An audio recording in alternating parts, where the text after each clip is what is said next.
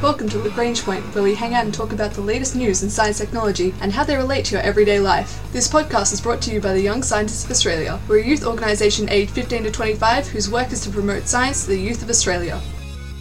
In this holiday season, we're all eating a lot of food and also contributing a lot to food waste.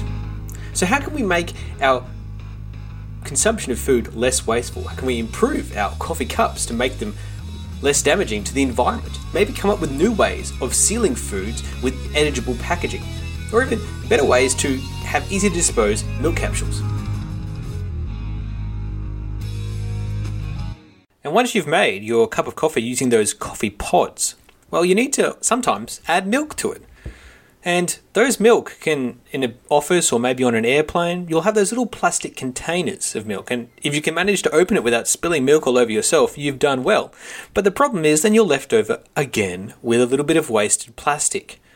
That needs new technology to help make that more biodegradable as well. And that's where researchers from the Martin Luther University at Halle-Wittenberg, MLU, have developed a milk capsule that dissolves when you place it into a hot drink, which is an amazing idea. You've got your coffee out of the machine using the little coffee pod, and then you just place the milk capsule into it. It dissolves away, giving coffee to your milk, and meaning that there is no waste from the packaging material. It's easier to use because you don't need to try and unpeel the top and have it splash all over yourself, and there's no waste.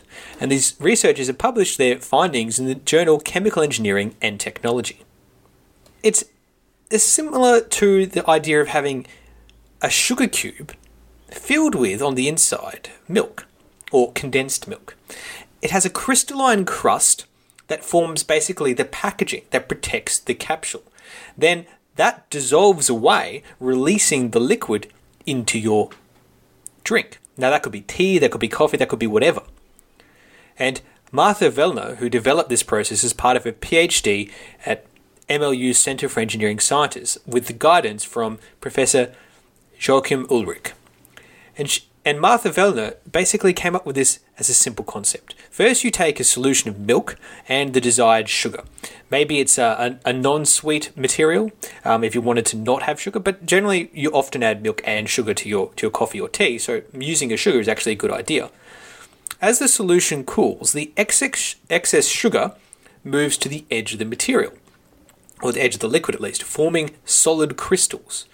Then the milky, sugary solution fills the interior part. Now, Vellner, who is also a nutritional scientist, conducted multiple trials to examine which materials and which cooling processes delivered the best results. And at the moment, there really are two options, for milk containers at least: sweetened and lightly sweetened. They're trying to make sure it work with an unsweetened, sugar-free version, but the ability of sugar to crystallize as part of this process is still kind of key. So that means if you want black with a little bit of milk but no sugar in your coffee or tea, then you may need to wait and use a different method for your milk until these researchers can nail the process for that. Now, the good part is that these capsules can be produced in all kinds of shapes and sizes and stored at room temperature. Once the milk has been encapsulated, it can keep for pretty much 3 weeks. And there's no reason why you can't use the same method and the same process for other liquids. You could, for example, encapsulate fruit juice concentrate, cordial, inside this little casing, drop it into your glass, and all of a sudden you have a cordial or a fruit juice drink. And that's one of the ideas that Martha Vellner has to expand the uses for this technology. Now, Joachim Ulrich, the professor here, came up with the idea of encapsulation process several years ago, but they've been studying which crystal formation processes would best apply. And the main reason they came up with this wasn't to make amazing low-waste coffee pod delivery techniques for milk, but actually for delivery of medicine. Because this similar type of dissolving hard structure on the outside, but which releases a liquid inside, which will dissolve, is pretty much exactly what you need for medical applications for delivery of drugs and therapeutic goods. Now, whilst they have registered for a patent on this process in 2015, there's no product yet on the market. Because you do, especially with milk, need to make sure that it meets all the necessary legal requirements for groceries in general. But the idea of a hassle and low-waste way of delivering milk or maybe fruit juice concentrate, to the glass without any packaging is incredibly attractive. And it goes to show what scientists can come up with when they try and adapt a solution from another industry, in this case pharmaceuticals, to the food and beverage industry. It gives us hope that there may be a way to have a low impact cup of coffee with milk and sugar without having to have a large amount of waste alongside it. This is some great work done by Dr. Martha Fellner from the Martin Luther Institute in Halle-Wittenberg.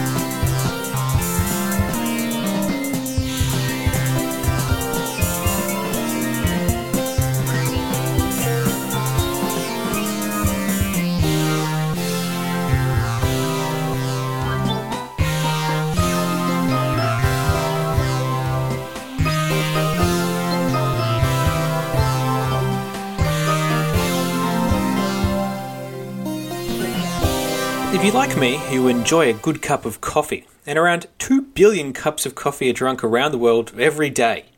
And around 25 million families rely on growing coffee for a living. It's pretty surprising given how much the consumption of coffee has risen over the last 15 years, but it's been about 43%, which is quite amazing. You only have to look here in Melbourne to see the widespread impact of coffee shop and coffee culture as it percolates through society. And all of this coffee is good, I mean, if you enjoy coffee. But the other interesting thing that has increased, especially through office buildings and into people's homes, is the rise of the single-serve coffee container. Now, like tea bags, these have been around for a long time. But they've sort of evolved from a paper coffee bag, a filter bag, such as the easy-serving espresso pod, which is kind of one of the things that really started off this whole craze ages and ages ago, to the more sophisticated little pod or plastic cups like the K-Cup, or maybe the other ones used by Nespresso, the Dolce Gusto, or maybe the Nespresso little pods and capsules.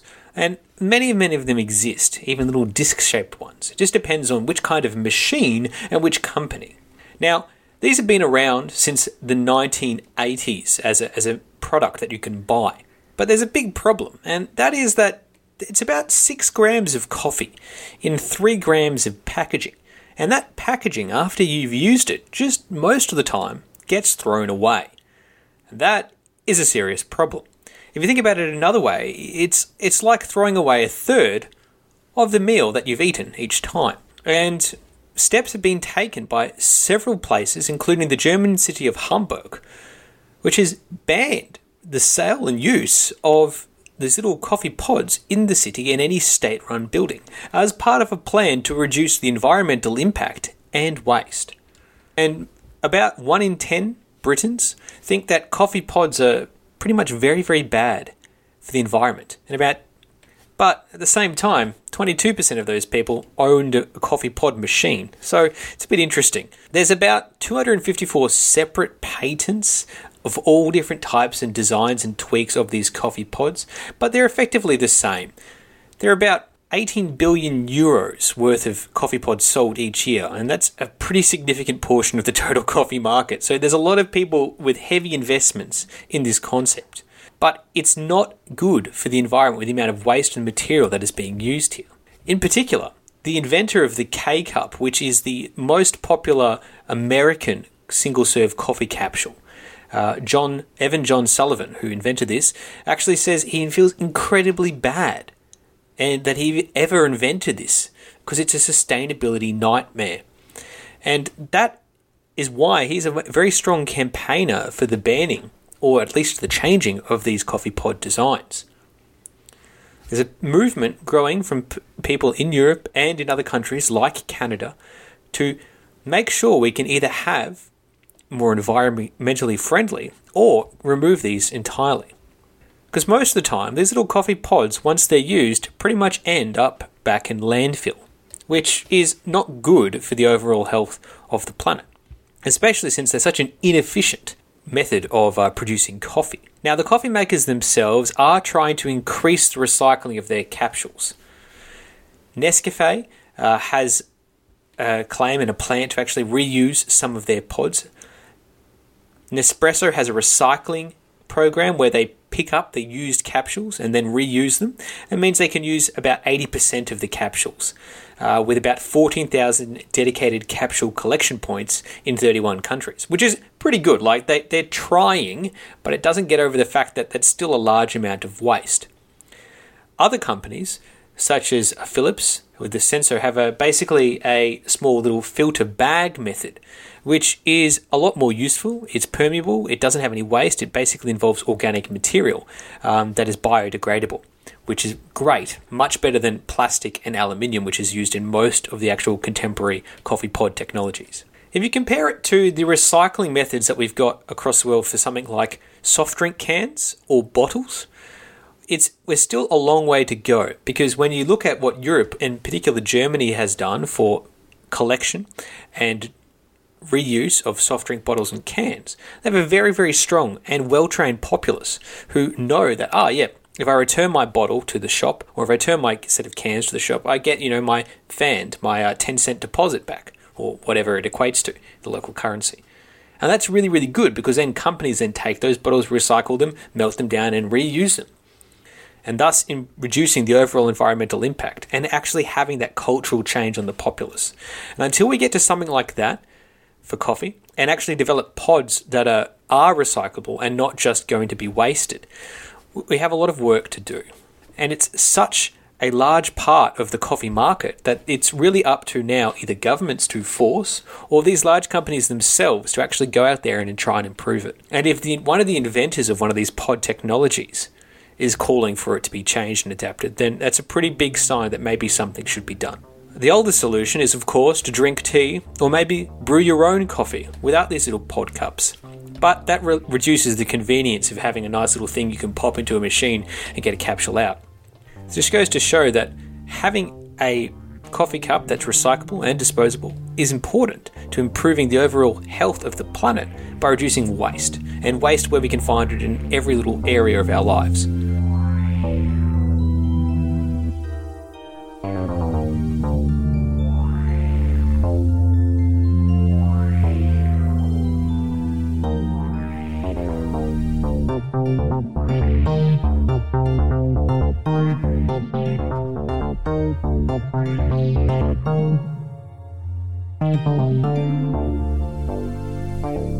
So instead of a low-waste method of delivering milk, what about using milk itself as a packaging product to deliver a low-waste wrapping of everything from meat to bread to cheese and snacks without plastic packaging?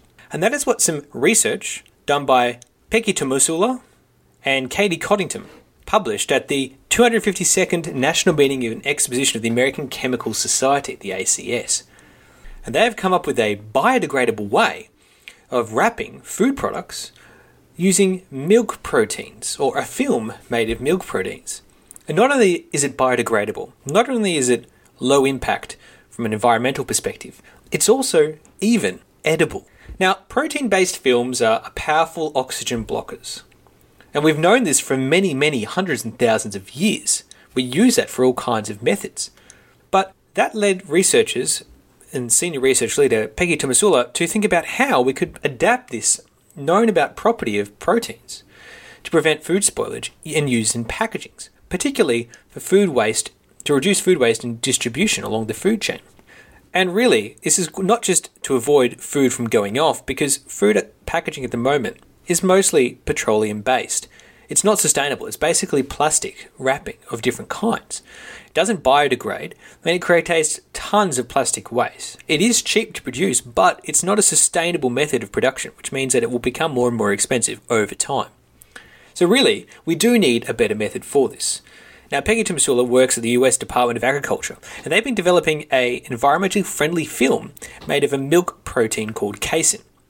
Now, casein-based films are about 500 times better than plastics at keeping oxygen away from food, which is amazing as an idea because it's not only more environmentally friendly, but it's actually more efficient.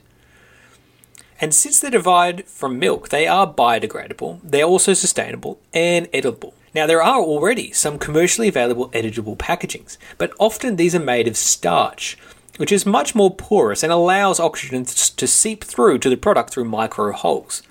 which is not good because it means the food perishes quicker. But with milk-based proteins, there's very, very few small pores, and you can actually make them form a network which keeps the oxygen away from the product it's protecting, sort of channel it away. Now, when the researchers first made a blocker using pure casein, it made a really, really strong and effective oxygen blocker, but it was very, very difficult to handle. And when exposed to water, it would just dissolve away very, very quickly. So they had to make some improvements, and they incorporated in citrus pectin, which is a small compound, and they made it blend into the packaging to make it stronger, but also more resistant to humidity and high temperatures. They kept improving and tweaking, and now they can actually get it to look very, very similar to store-bought plastic wrap, but a lot less stretchy. However, it is much better at blocking oxygen. The material itself is edible, and it's made almost entirely of protein. You could even add things like vitamins or probiotics or nutraceuticals into the actual wrapper in the future. They don't have to taste good, but at least it helps to improve the benefits of the product and in the wrapping. You could even add flavorings to this wrapping if you really, really wanted to. The applications for this are endless, as Letitia Bonneil, who's a co-leader of the study, states. And they're currently investigating different applications such as single-serve edible food wrappers for like cheese sticks or rather small products or snacks. These could have single-serve pouches that are not only sanitary, but also could be eaten and to give extra benefits or maybe flavours to the end product. Now, overall, to keep them sanitary, so you're not just eating the dirt and grime that's on the outside of it, you need to keep it in some kind of larger cardboard container or to store on shelves to prevent them from getting wet or dirty. But that's okay, because we can make cardboard recyclable and safe and efficient. You don't need to individually wrap each product, you just need to keep all of them as a bunch clean. Now, the other interesting aspect of this is that this casein coating could be sprayed onto food, such as cereal flakes or bars. Now, right now, we preserve cereal in a cardboard box with a plastic bag, where you have that plastic bag inside to keep the cereal fresh, and then we put all that into a cardboard box. But with this casein coating, this milk protein-based film coating, we could spray the cereal and coat the cereal, and then just put it in a cardboard box, direct for use. And that would be incredibly efficient, and you don't need to have all of these extra materials such as sugar being added to the cereal to give it a crunch. You could just get all that crunch from a helpful casein coating. So that's why people like the US Food and Drug Administration are interested in the way in which these containers work. And they're not only that, they're safe and they're healthy and could be used within 3 years on the shelf. So now the researchers are figuring out ways to commercialize this. Working with a small company in Texas, they've developed interest to expand it out to the food packaging industry. But it goes to show you, if you think laterally about how to approach the topics of keeping perishable food safe, you can come up with some pretty innovative and neat solutions. This has been the Young Scientists of Australia's podcast, Lagrange Point. From disposable coffee cups to better keep capsules, we find different ways to reduce the food wastage and the wastage of associated packaging, including even by using edible packaging. Our ending theme was composed by Audionautics. Head to ysa.org.au for more information about the Young Scientists of Australia.